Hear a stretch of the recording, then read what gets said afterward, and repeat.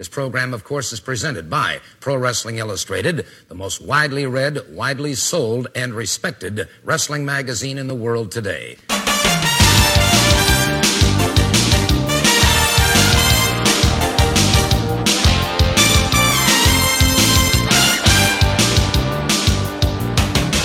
This is the Pro Wrestling Illustrated podcast. I am your host, PWI senior writer Al Castle, joined as always by my co-host, fellow senior writer Dan Murphy. How are you, Dan? I'm doing well, doing good, Al. And we've got somebody else on the line, Dan. Why don't you introduce him? Yeah, man, this is very cool. We had some technical difficulties earlier today, and this is something I've wanted to have happen for a little while, and fortunately it has. We've got the opportunity to have a friend of mine from the Great White North, the founder, the promoter of Smash Wrestling based out of Toronto, the fastest growing independent in Canada, and with some fantastic news going on with Smash Wrestling. We have Sebastian Suave, Mr. Endorsement, the Endorsement, joining us. How's it going, Sebastian? Thanks for having me, guys. Really looking forward to chatting with you. Yes, happy to have you on, because we're going to be talking some about the PWI 500, and obviously with 500 slots, a lot of it, maybe it's fair to say most of it, is occupied by stars of independent wrestling, and I think you could help shed some light on what the 500 means to guys in the indies. And we'll be talking about that. And also, Dan, as you mentioned, a lot going on with Smash, right?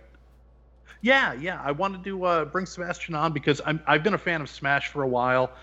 If you saw me anytime last fall in person, I was literally every day through the fall and winter wearing my Smash hoodie.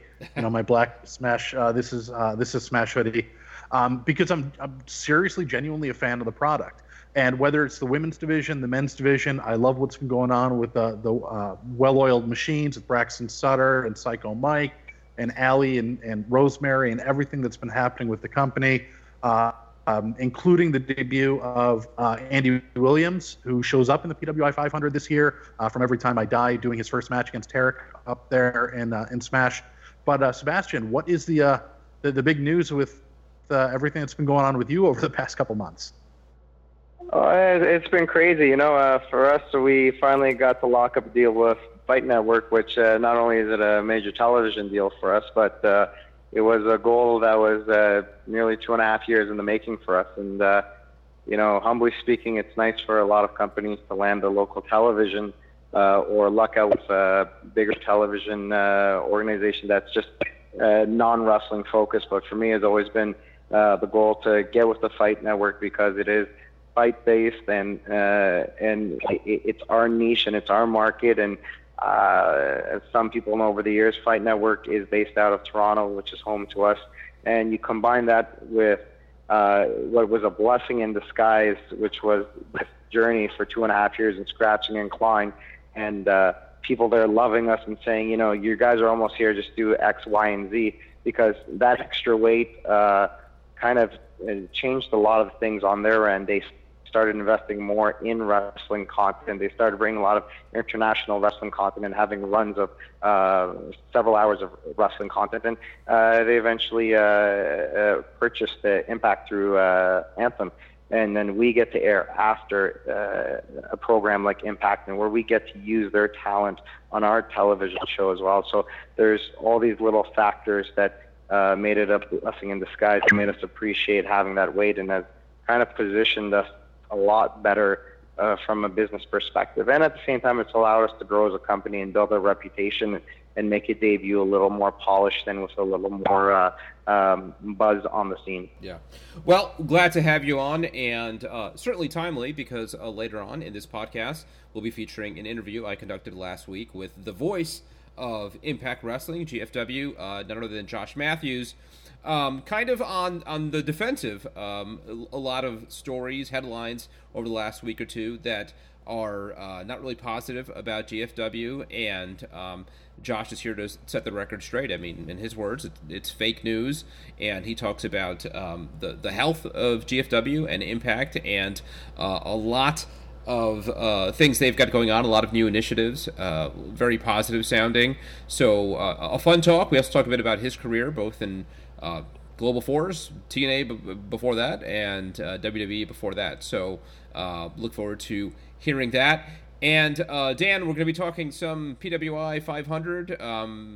The digital issue has now been out for a couple of weeks, and just today in my mailbox, I got the print issue. It really looks fantastic. We've been looking at this cover now for weeks or months since we shot it with Okada on the cover, but having it in hand and being able to check it out, it really looks fantastic. Have you got a chance to check it out? Appreciate it. Yeah, I've got it in front of me now. Yeah. It's really, I think, our best cover. Sebastian on the line here. He's Mr. 402 this year. In fact, a lot of guys from Smash made it. Yeah. But no, it's really a great issue. I really love having the print edition in hand. It's the digital edition's great, and I know a lot of people love going online and just checking out where everybody ended up. But actually, when you page through and see the photos and read the bios, it definitely adds a lot more to the experience. Yep, and you and I have both been out there promoting. You, of course, were on Jim Ross's podcast, The Ross Report. I recorded the PW Hustle with an old friend of mine, actually an old journalism student of mine, Billy Ray Valentine, last week. I think that's up on YouTube. And recorded last week with my old friend Dave LaGreca at Busted Open for a show that is going on Busted Open's on-demand app at Sirius XM, so that was a lot of fun. Dave is awesome, always been good to me. So, why don't we talk a bit about the 500? What's the feedback you've been hearing, Dan? I think it's fair to say that the feedback I've been getting is as positive as I can remember.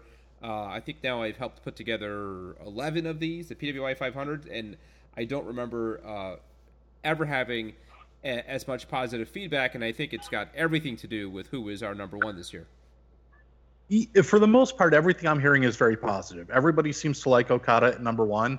There's always going to be a lot of, criticisms, and anytime we do a list like this, anytime anyone does a list like this. For example, some people losing their minds that Roman Reigns is at number 4 and Kenny Omega is at number 5. Yeah. All right, okay, but and we explain why that is in the magazine in itself, but a lot of people kind of get into that.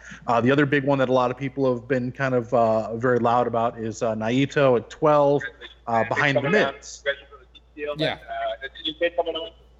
Yeah, and you get into how many times have we had to explain criteria and evaluation periods and all that, and I'm starting to feel like a broken record, but a lot of times people are looking at what a wrestler has done in the very recent history, sometimes past the end of our evaluation period, and not necessarily, cumulative over what they did over the whole evaluation period, which basically is the halfway point of 1 year to the halfway point of the next.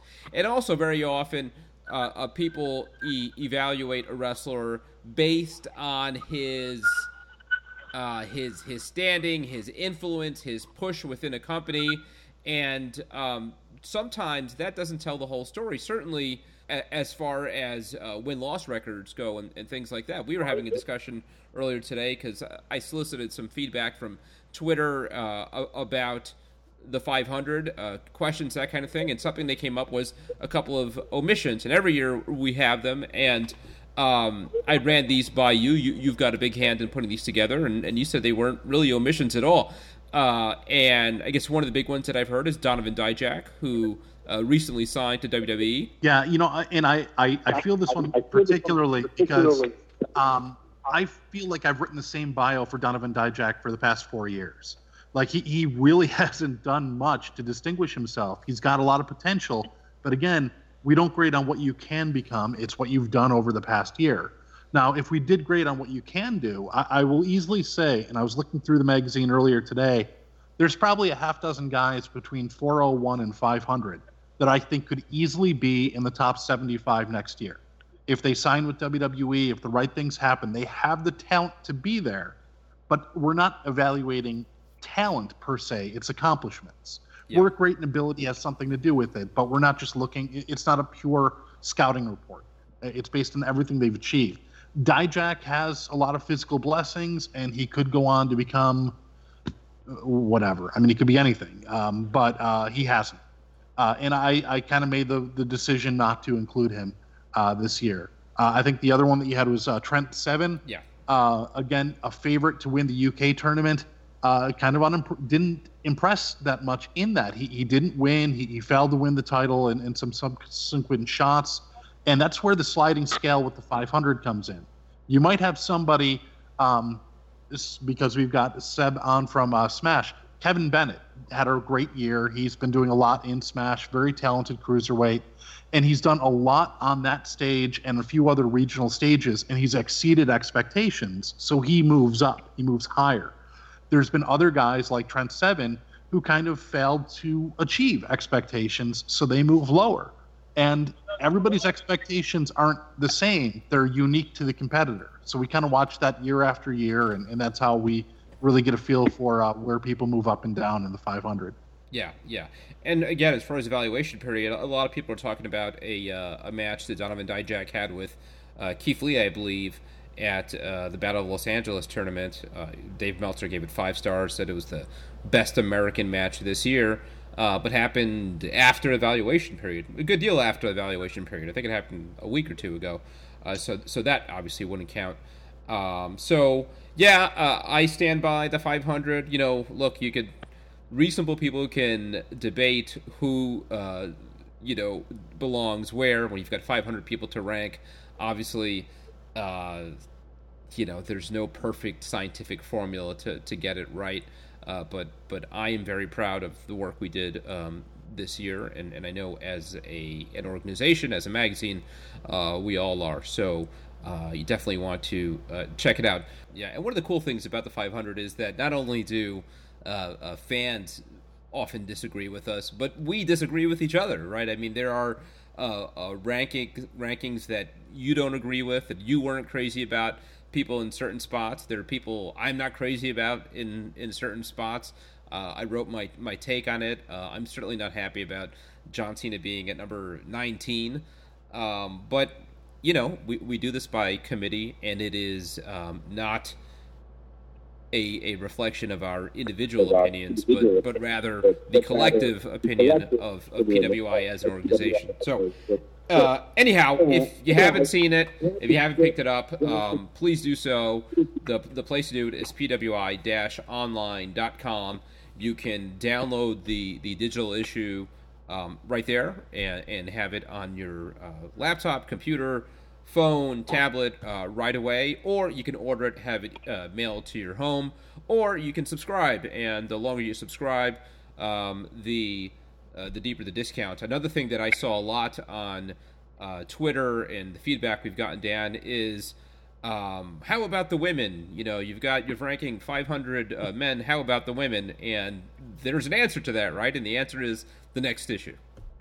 Yeah. I'm deep into that now. I'm almost finished with it. It's been ranked. I'm writing all the bios now. Again, a lot of women who have kind of come up through Smash Wrestling are on there as well. But this year, what we're going to be doing as well, in the past, we've limited the women because there's only 50 spots. And we've limited it to women in the U.S., based in the U.S. and Canada. And a couple occasional prominent, mostly Madison Eagles and Kelly Skater, really, who are based in Australia but held championships in Shimmer, which was arguably the top women's promotion, and Saraya Knight. But for the most part, everybody that we included was based in the U.S. and Canada. This year, we decided, we're going to open this up and go worldwide. So we have some Joshi wrestlers making their debut. We have some women from England, which is going to be tough because it's going to knock out about 15 very talented indie women. And when you look at, number one, the field of 32 that constitutes the Mae Young Classic, everyone on the WWE and NXT radar, your Impact talent, and the international talent, the women on the independents who are not affiliated with those who made the cut are really the elite, and it's going to be a tougher year than ever to make it this year. Yeah, and we're talking about the Female 50, and it is the next issue of PWI. And if you haven't seen the December issue, which is the PWI 500, another question that's out there is when it comes out in newsstands, and I think the answer to that is technically September 26th. My sense is that sometimes you might find that a little earlier or a little later than that, but that is the official newsstand drop date, the newsstand release date. So check that out. Again, pwi-online.com. I wanted to read something. I mentioned my take being about John Cena. The senior writers get to write a page, their kind of view, their take on the 500. I wrote about Cena. You wrote about PWI missing the boat in some past 500s, maybe some other times. Your point being Okada should not have been the first Japanese wrestler to be number one.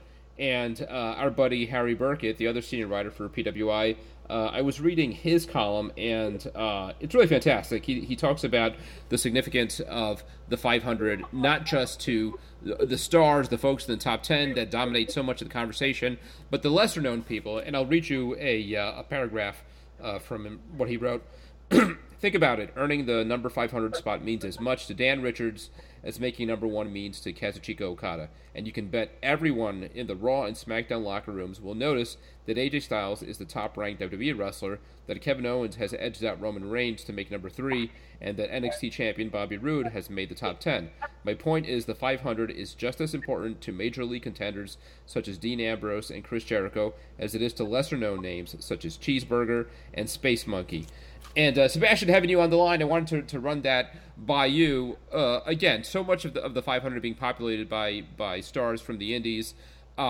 Give us a sense of what the PWI 500 means to that weekend warrior, the guy who's just, starting out or maybe has been at it for a long time, but maybe isn't known that much outside his home promotion.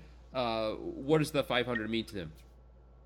I think for a lot of guys in their first few years, it's a biased thing whether you have a good ranking or you don't have a good ranking, you're off. It's human nature, and you see it I follow a lot of professional sports religiously. So right now you see a lot of professional basketball players getting bitter about their rankings in that context. And I think at first people, if they have a good ranking, they share it. It really motivates them. And I'll take myself for example. When I was young and I made my first 2-3 years on the list, I remember going from 400s, 300s to mid 200s, and it was motivating me. When you are a weekend warrior, you may not be, when you want to share the news with your friends and family, for them, are you on WWE? That's the extent of what they know. But when you get to show them a magazine and say, hey, some people think I am in the top 250 wrestlers across the world amongst tens of thousands, maybe if not more. It's something that gives you a bit of a recognition. And, in an industry like professional wrestling, like many other industries, where you do sacrifice and you scratch and you claw and there may not be some immediate short-term reward, this is something that can be sentimentally, privately. And for me, it was a positive note, as back then I wasn't promoting as much. So every inch of, my efforts were motivated by, let's say, a title reign or a significant main event push in one company, or a list such as this. But I think as we all get a little more older and mature, you learn as a professional athlete, to be honest, as an entertainer, whether you're a hockey player, basketball player, or you're a comedian, you learn that you have to take both the good and the bad with a grain of salt. Yeah, and I think the most rewarding part for us about the PWI 500, again, so much attention paid to where Roman Reigns is this year or where AJ Styles is this year. But what is great is that feedback from the independent wrestlers over Twitter. They find where they are. They see that they jumped from the previous year. They get to feel that they're moving in the right direction in their career. And on the flip side of that, Dan, is hearing from wrestlers who weren't ranked and maybe they're a little disheartened, a little discouraged, and we never feel good about that. Right, and the thing is, there's some damn good wrestlers that didn't make the cut this year. This year, again, with everything that happened with the UK and that scene blowing up, I guess there were maybe, say, off the top of my head, 30 guys from the UK who made the list for the first time this year, or who didn't make it last year who made it this year.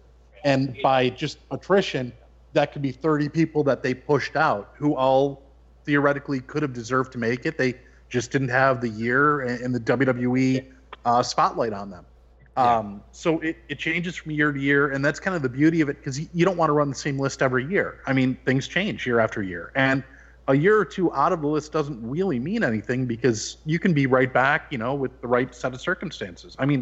Look at, Chris Hero, Cassius Ohno.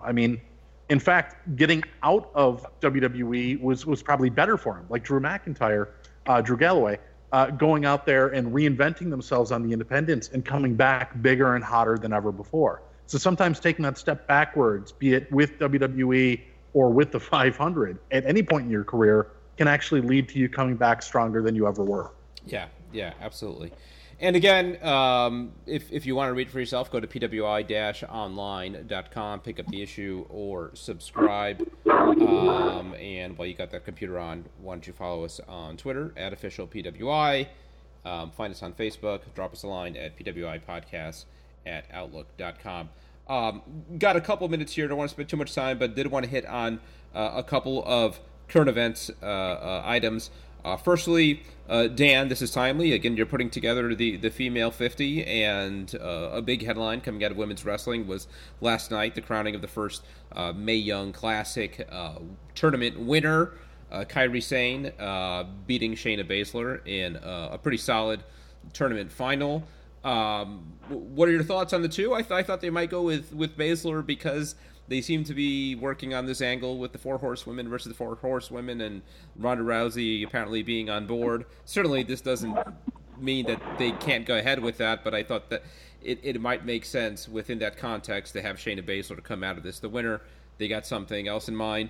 What were your thoughts on the tournament as a whole? Kairi Sane winning it, and where do they go from here with Kairi Sane, especially not having an NXT Women's Champion at the moment? Well, first of all, I think that the Mae Young Classic was a huge, huge win for women's wrestling. And Shayna Baszler, I became a fan of hers when I first saw her debut in Shimmer. I had my doubts at something, and I've talked about it here on the podcast, but I had my doubts that somebody could come in from MMA and pick up the nuances of pro wrestling so well, and she did it seamlessly. She was amazing. Seasoned pro out there. Yeah, it's amazing. Yeah, it's fantastic. Now, Kairi Sane, I've gotten to see. Luckily, I was able to see Io Shirai, Mayu Iwatani, and Kairi Hojo at the time with Stardom in person, and the three of them just blew me away. They were in a match with cheerleader Melissa, and I actually got to know them all personally, and I know Shayna personally, and seeing the two of them rise through that field, and it just made me so happy because they're really the best at what they do. Some of the other women in the field not only could they be stars, but they will. Evie, Dakota Kai, absolutely will be the next AJ Lee, in my opinion. But I think that Kairi Sane is probably going to be the next Asuka. And I would think, I would have booked it this way maybe, that she be given the NXT women's title as a reward for winning the tournament, setting off a rivalry with Ember Moon, for bypassing her and then setting up the feud that way. Yeah, but they very well could still do that. Yeah, and I think that will probably be the thing that happens. But I think there's at least 7 or 8 women who are in that tournament who are going to be big stars for WWE in the coming months. Yeah, absolutely. It was fun to watch, kind of an experiment with the way they released it, the kind of binge-watching format where they released a bunch at a time. But I was skeptical, but I enjoyed it. I was able to, watch a bunch at a time, and they went by quickly. And, I enjoyed it thoroughly. And I thought it was a good, respectful presentation. And, they could definitely use some new talent, both in NXT and in the main roster. So a bunch in the pipeline there, and if the Cruiserweight Classic was any example, again, you could just get a wealth of talent from these tournaments. So you could make your own women's show. If 205 Live grew out of the Cruiserweight Classic, why not do a women's weekly show? Sure. I'm sure that's been discussed. The other item I wanted to touch on quickly, Roman Reigns and John Cena have been cutting these promos every week on each other that are getting a lot of people's attention and building up to their match at No Mercy. Worth talking about because, gosh, I don't know what they're doing. I mean, it's sort of a throwback to that worked shoot promo style that I was never a fan of, and it's certainly I don't know if entertaining is the word, but it's eye-catching, and you're glued to your TV set in kind of a train wreck sort of a way. But I mean, they're out there just exposing every flaw in the other.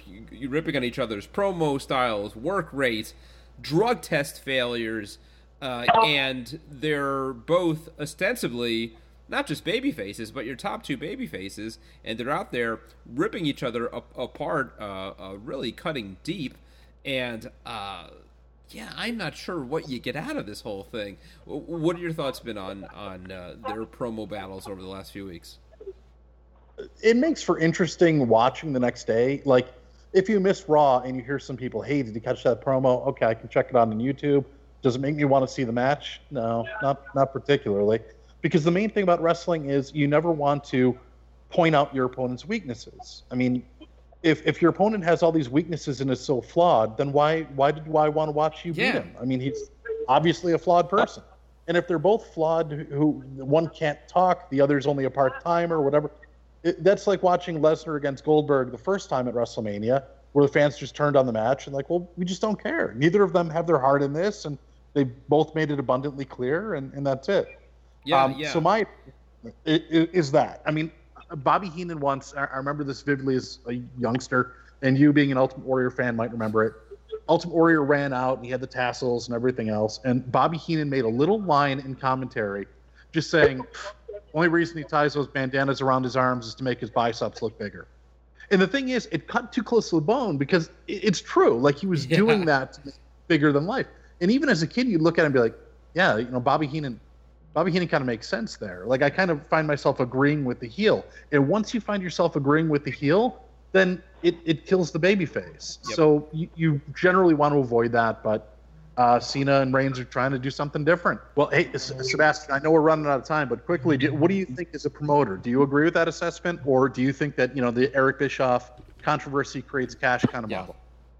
I always have the mindset that, you hear it a lot, that wrestling is like a circus, and that extends also to promoting philosophy. What works for one promoter or promotion may not work for the other. I do think it works in small doses here and there. It's got to be seldom, and I think that's what the WWE does. It's something that you typically wouldn't expect of them, and when it happens, I think that's part of the shock values, because it's not an ECW environment. It's not that edgy underground, we pull no punches kind of independent promotion. When it happens on the WWE scene, it's exciting because you weren't prepared for it. And when it does involve, let's say, a CM Punk with a John Cena, or this time with John Cena and Roman Reigns, it creates a lot of conversation. And it's a presumption on my end, but I think a big thing for WWE these past years has been their strength of social media, and a lot of moves they do are often to engage people and talking on social media. And but from my personal standpoint, I always go back to some of the notes you guys made, that shooting on people using real life scenarios, you're not helping the other person. And often wrestling storylines and heel and face moments involves scenarios that the heels are using the heel comments and the faces are using a kind of a face approach. Shooting on people, it has its short-term benefit and shock value. It's a very gray area to try to pull off. I think have the right guys, whether it's in the office or on the mic, I think they can find that balance. CM Punk being one that I think, given the green light on what grounds he was able to talk about, he can pull it off in such a scenario where you got two stalwarts who are at the top of the game and are very valuable. It's a bit of a risky spot. It's not what I would prefer, but I do see why the WWE may just throw a small dose every now and then. Like I said, I think a big part of it is they find a variety of ways, just not shock value, to create engagement on social media and create discussion. You can go back to the Goldberg title win that happened in seconds. There's decisions that are factored in by a strategic business approach. Yeah, very true. Absolutely. All right, guys, thank you so much. We are at, the 45-minute mark here. Oh, more than that even. A lot of fun. Want to leave time for Josh Matthews, but this was a fun talk. Sebastian, we got to have you back on. Good luck with everything with Smash. Sounds like you guys are doing fantastic. Glad to hear of all your successes. Anything you want to plug? Honestly, it's just like you can catch us now. We've made it almost inexcusable for people to give us a shot. We are on Fight Network. Fight Network is available on Roku, Apple TV. It's in over 30 countries. We do have reruns. We are right after Global Force on Thursdays at 10. We're in the middle of a primetime slot on Tuesday at 8 p.m. between Ring of Honor and CMLL and a bunch of great companies. We have Smash On Demand, which is $7.49. Not only does it feature our promotion and all our live events and our weekly TV show that's on Fight Network, but we've partnered up with a lot of other promotions from across the globe, such as Progress Wrestling for a while now, and you get to see their content as part of that $7.49. And we're very active with social media and offering people free matches, and we've really developed a community, and that's what we're looking for. We're looking, if you are a passionate wrestling fan, we are aware that you don't just follow one brand, whether you're following Progress Wrestling and WWE and Ring of Honor and New Japan. There's only so many hours you have in a week, and I'm sure you guys can attest that being as part of the media, there's only so much you can watch. So what we try to do is we try to offer people truly a fresh alternative that they can't find elsewhere, and I think that's where we can fit into people's schedule. So at Smash Wrestling, you can find us on Twitter, Instagram, Facebook, and smash-wrestling.com is our website. That's Excellent. About it. I do appreciate having me on, guys. It's always great to talk shop with you boys. Yes, our pleasure. Thanks for coming on. Dan, thank you. Appreciate it. We'll be back soon to do this again. For now, let's hear from the voice of Impact Wrestling, Josh Matthews. I'm sure you're aware of some of the headlines. What's out there? You, I'm sure, having more of a knowledge of what's going on than outsiders. What kind of light can you shed on what's happening? Well, I'm kind of disappointed in what I've seen out there this week after Tuesday, because we've been working so hard on these over-the-top platforms that we're looking to be a part of, and our own GWN, Global Wrestling Network, that'll be launched imminently. And it's just to see the things out there that are just completely false, and you've got so many people working so hard on 3 different TV, Ron Fighting, which launches today, less than 2 hours, less than an hour now, and then our GWN, and it's, look, this company's been getting beat up for 15 years, maybe at times rightfully so, but I think now is just, to have fake news out there about what we're doing is sad. What do you make of it? Is it a leak? Somebody in the company that has an ulterior motive to be spreading bad information? Is it reporters maybe misunderstanding part of the story, not having a full picture? I think it's a little bit of both. Again, I'm not accusing anyone inside of being a leak that has a different motive, but it doesn't make any sense for someone on the inside, because there has been so much happening on a daily basis, so many different, meetings and phone calls and conferences and planning and, trips to Toronto, talks with Toronto about the OTPs and, conference calls with Pluto, and I'm on all of them. And never once has anybody said anything about, well, we might not be around to do these, these huge things. So again, it might be a little bit of both. I saw the article that everyone's talking about, and just sort of rolled my eyes at it because it made no sense to me, but it did grab attention. And I've gotten three or four phone calls from vendors and people that I work with saying like, "Oh man, I really hope you guys pull through." And it's like, no, we're good. Like, there's nothing to pull through right now. Everything is on the up and up. So there's some things that are the case, I imagine, and maybe you can clarify things. But there's some truth in some of what's out there. Even Global Force acknowledged Jeff Jarrett's departure. Not a lot of information there. I know that was kind of the launching off point for a lot of these stories, and people taking that to be, this is the beginning of the end. This is part of a bigger story of the company going under. And like you could shed on that, what's happening with Jeff. And I know some of it is sensitive, some of it involves some personal issues, so I imagine it's something you can address. But what can you say about it? Well, I've always been very candid and open with everyone as it relates to everything that I'm doing with the company and everything the company is doing.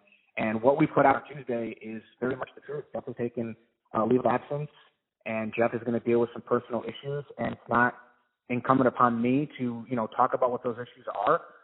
I've grown to really like Jeff, and I hope he can deal with those issues and come up the other side.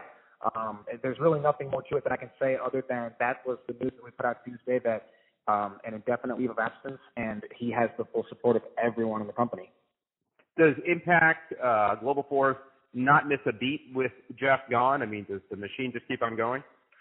I think it has to, and that's not a knock against anybody. It has to. Any machine has to keep going. And the good thing is we've got TV until the week before Bound for Glory in the can. Everything's done, and the production team and Kevin Sullivan and his team and Jimmy and Ben and Kenny and Eric and Jay and all those guys down there, they're working on these shows and working off of the formats that they had when we were down at TV a few weeks ago. And digitally, I'm working off of the formats that we had when we were down there. And, everything is status quo as it relates to what we're doing, where we're going. I think what you saw on the show last night was the same show that you would have seen had Tuesday not happened. And the show that you'll see Thursday will be the same show that you will see had Tuesday not happened. So, it's moving forward. If these shows are done, we have to get to Bound for Glory, and we're looking forward to getting to Bound for Glory. How is the relationship with Anthem? I guess that's another thing that's out there, that maybe there's some buyer's remorse. Maybe they didn't know what they were getting into, and the lack of progress or growth that they had hoped is now making them kind of reconsider this whole arrangement. Well, I don't think there's any reconsideration. I think our president, Ed Nordholm, knows exactly what he is getting into and what he got into, and he likes to say that it's a lot of blocking and tackling. We're not scoring Hail Marys in bunches like you saw last night in the football game. Yeah. You're seeing a slow build and a slow, we're moving in 5 to 10 yard increments. We're not moving in, Hail Marys. And that's good, though. I mean, these 3 launches, these 3 OTTs, I think that it can't be stressed enough how important these are. You have Pluto TV, which will be readily available if you download the app, and then you'll have the Impact channel. Our GWN network that will be coming will be huge and worldwide. And then you have Ron Fighting in Germany, which literally, like I said, 55 minutes from now, they're going to get going. And the first episode of Impact, the episode that aired last night, is going to be airing in Germany here in just a little bit. What does that do for the size of Global Force's audience? I know people look at the pop viewership and you maybe compare it against where TNA was 7-8 years ago on Spike and think, you need more than that. Do these over-the-top digital platforms significantly increase the size of the audience? Yeah, it just makes our footprint so much bigger. Now we're in Germany, and we're going to be in more countries, in Austria and Switzerland. And then when you look at what we do on YouTube, it's amazing. We just hit 1 billion YouTube views. We'll hit 1 million subscribers here, in the next month or so. So the hunger and the crave for people to see what we're doing is out there. And Pop has been a great partner. They're continuing to grow on their end, and they'll be available on more platforms, and they'll be available in HD, and all these things are growing, and they're sort of going together. And look, I get it, what the company was doing on Spike years ago, but put any other company against what we were up against during these times of going off of Spike and then going to Destination America and then coming to Pop. I don't know if a lot of them survive. And I think Anthem and their wisdom, they saw something. Our president, Ed Nordholm, saw something, and they came in, they breathed life into this company, and now here we are almost to the end of 2017, and, there's all these things that are happening. We're going to be on Pop again in 2018, and we'll go from there. I guess one of the parts of the story that's also out there is that the house show run in the Northeast, that string of shows, I think one ended up being canceled, that it did so poorly that was really deflating for Global Force, and maybe another big setback. I actually went to one of those. I was at the Staten Island one, and as I always say, TNA before, Global Force now, always one of the most fan-friendly shows, a blast to watch, a really, really good time. But yeah, I was surprised at how small the audience was. I mean, it was a good-sized stadium, and I wasn't expecting it to be full, but there was a few hundred people. I can't imagine that you guys were happy with the size of that audience. What did you take from that? Is it just kind of a learning experience? Was that kind of where expectations were, considering where you guys are right now? Yes, it wasn't a shock to anyone that ticket sales were what they were, and I had been working with Raphael, who kind of coordinated those from the beginning, and strategic planning and spending properly, and everyone knew what they were going. There were projections and there were things of what was going to happen, but going in before, a few weeks before going in, we knew what they were going to do, and still wanted to do them, and still wanted to put on, the live events. The Sunday show in Connecticut got canceled, for logistical reasons, but Staten Island went off, and, we got the video packages out of them. We saw them in the show, and it's all about forward momentum and just bringing attention to the brand. And, 2 live events in August, if we lost some money on those 2 live events, we did them at the end of the day. And I think that, you have to do them. You have to have these tests out there to show you, okay, what did we do here? How did they work? And what can we do next? So will there be more? I mean, again, some people, the takeaway was that's it. They're gonna be done with live events after these 2. Did that not discourage you guys from going forward with more of these? I don't know if there'll be any more in 2017. I think that the plan would be to do more in 18. Also, I think, and I'm just thinking back to conversations I've had, there was some talks of maybe doing some shows, some live events in Toronto. So I don't think there was a huge amount of discouragement, but I think it's more strategic into, you're going to spend a lot of money to do these shows. Where are you going to get the best bang for your buck? Yeah. I interviewed Eli Drake to promote those shows, and I remember asking him where he thought he was going in the company. Was the ultimate goal to become the heavyweight champion? And sure enough, a few weeks later, he ends up heavyweight champion. There's a whole backstory behind that, but I think in general the feedback has been good, and people are happy to see the company get behind kind of a homegrown guy. One of the raps that TNA, when it was TNA, got was for relying too heavily on former WWE talent, and he got that belt off of Alberto, and people thought, here we are again. They're kind of leaning on the former WWE guys. So what can you say about the decision putting the title on Eli Drake? What does he represent? Kind of the direction of the company in looking more inside for talent and its stars? I think Eli was a great choice as global champion. I predicted him to become champion this year about a month ago on the shows. It's just something that he has. They always say that they have that intangible, and Eli has that intangible. And to answer the question about the homegrown stars, I mean, yes, I think it's a good idea, but, to put it on someone who's worked so hard, I thought it was an amazing idea to put the title on Eddie Edwards when that happened. I know that Eddie's not really considered a homegrown Impact star, but I thought that was a great idea. And I think that, not hot-shotting the championship over and over, but I think Eli's a great representative of the championship and what a champion should look like and who a champion should be. And I think that, Eli's going to get out there and put more eyes on the championship. And I think that, it sets up some interesting matchups with Johnny Impact coming in, EC3 still in the mix, James Storm's always around. We're going to see what happens with Lashley here in the next coming weeks. So, we have a lot of young talent that I think are hungry and, just need an opportunity to run with the ball. Yeah. So let me ask a little bit about your own career. How many years now have you been in GFW/TNA? I don't know, 3, maybe 4? 3, yeah, okay, around there. So you come from obviously the juggernaut WWE, where you're part of the machine, but it's this gigantic machine, and it's WrestleMania, and it's kind of this gigantic company. And now you're in a spot where you're trying to build something, right? I mean, it is smaller in scale, but you get to be part of growing this thing. Can you compare the two? I mean, is this more rewarding, or is it just really kind of apples and oranges? It's certainly more rewarding. It's more taxing than anything else. I mean, at WWE, I think that there's a level of intimidation for most people. I mean, I was an announcer, and I sort of had a hand in helping with, the network, things that were going to be on the network. But that was years, that's 12 years into my career. And now here, my day starts every day at 4 a.m. I wake up and I'm working with our graphics designer who's in London. He's in the United Kingdom, and our partners in London, from a PR standpoint, was it 2, whatever day that we came up, the launch went out for Ron Fighting, I was up at 2, making sure that was going to go up at the appropriate time in Germany. So it's just been completely, it is comparing to two different things, but I'm in the business that I love. I'm doing what I love every day. You know, the only person that gets upset with my work schedule is my wife, and rightfully so.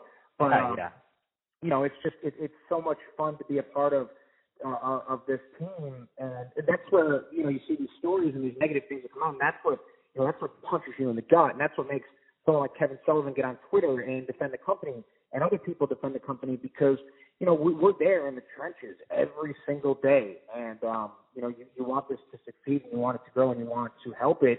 And look, all of us want to be on a winning team and on a winning team. I've been saying that for a year and a half. How do we turn this into a winning team, and how do we get the public to realize that, you know, these people are working hard? And I look at my family when I'm eating dinner at night, you know, looking at everything that we have and saying, this is all provided by GFW and Anthem and the people that are supporting this, you know, from a higher level, from a financial level. Well, one of the things I've heard, and frankly one of the things I've said, is that Impact, Global Force is in some ways kind of paying for the sins of the past. I mean, you look at the product right now, and I think a lot of people agree with this. It's a good show right now. The talent is good. On any given week, it might be the best wrestling show on television. The audience still isn't totally there. It hasn't come around yet, but it feels like the pieces in a lot of ways are in place. Do you agree with that? I mean, do you feel that there were times, even within your stay there, within the last 3 years, where you were part of a product that your heart wasn't totally into, you couldn't agree with everything that was going on, and is this more the GFW, the Impact that you think is kind of putting forth its best foot forward? Yeah, I think so. I mean, you're not always going to agree with everything, right? From a creative standpoint, and I'm not a part of the creative process. It's the only department in the company that I'm not a part of.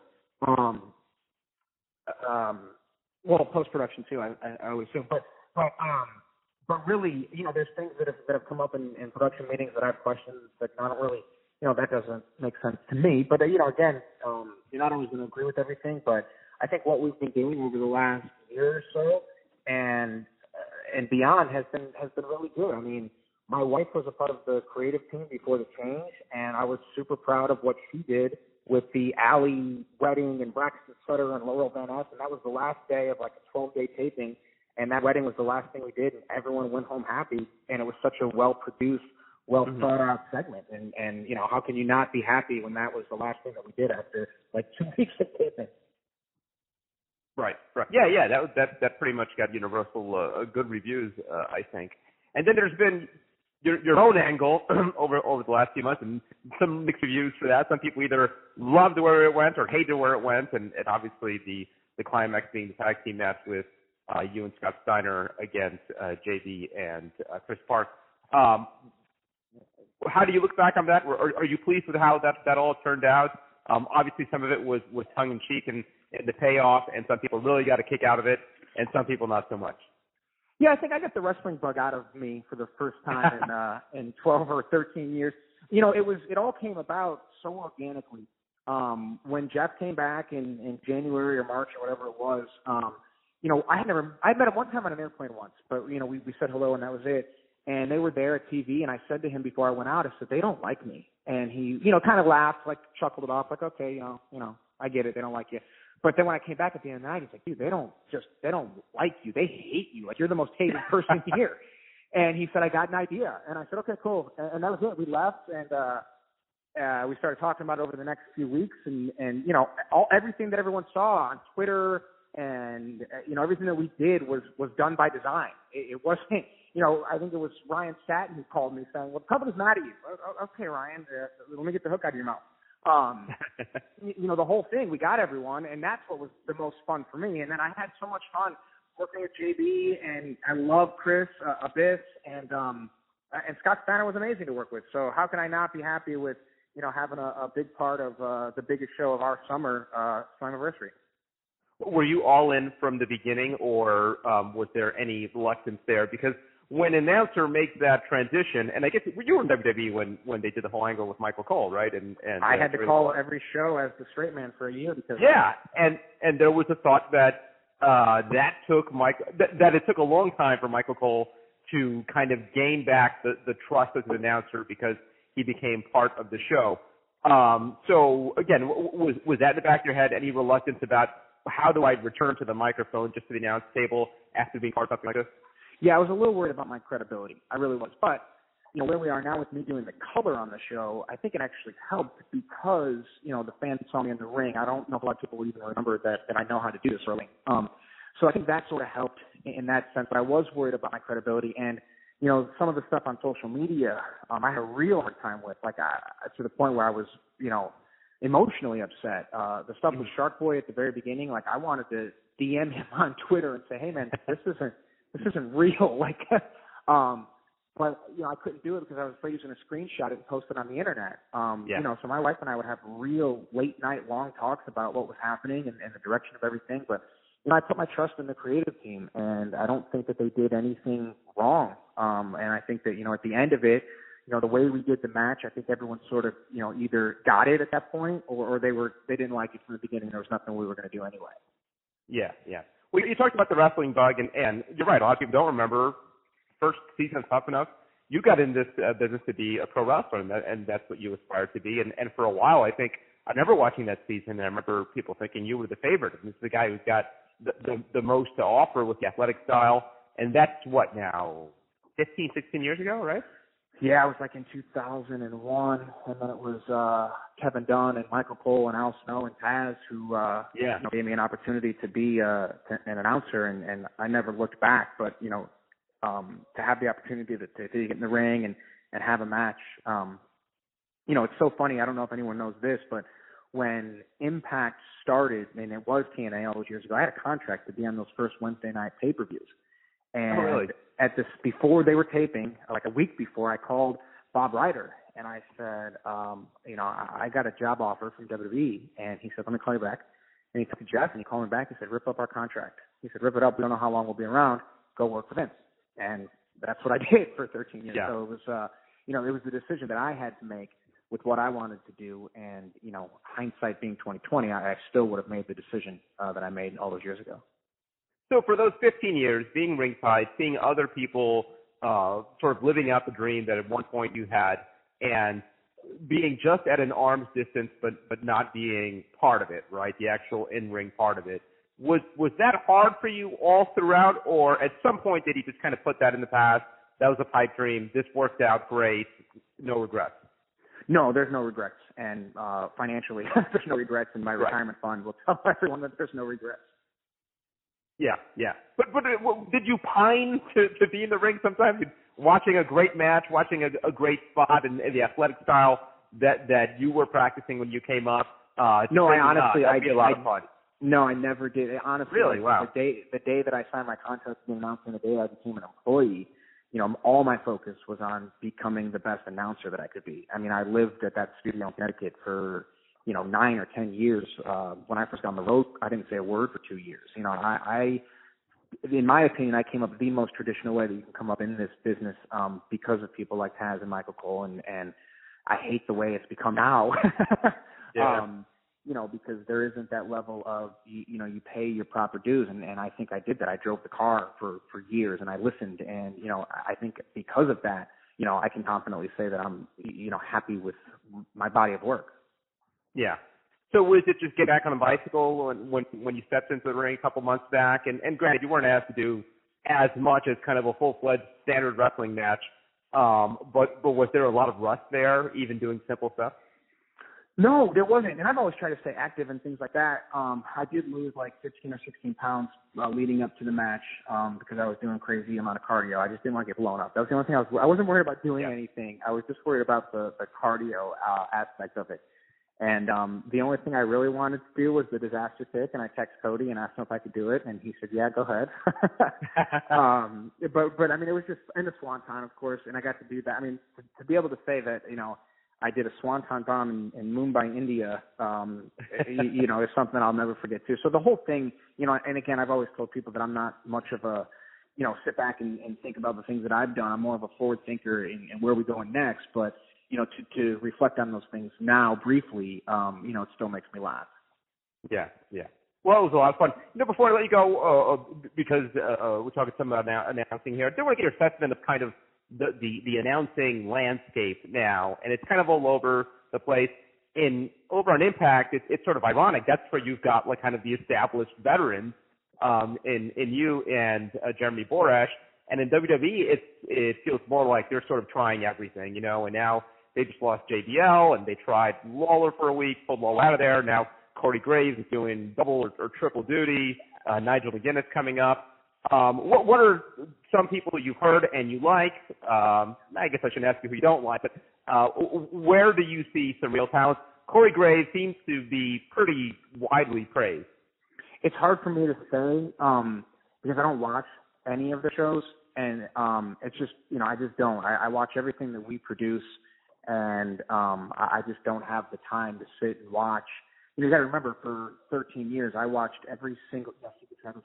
For 13 years, I watched every single show that company produced. Like, I didn't miss an episode of Legends House or Total Divas because I wanted to be completely well-rounded and watched every, while people were in the back playing watching eating catering, I was taking notes and watching every segment.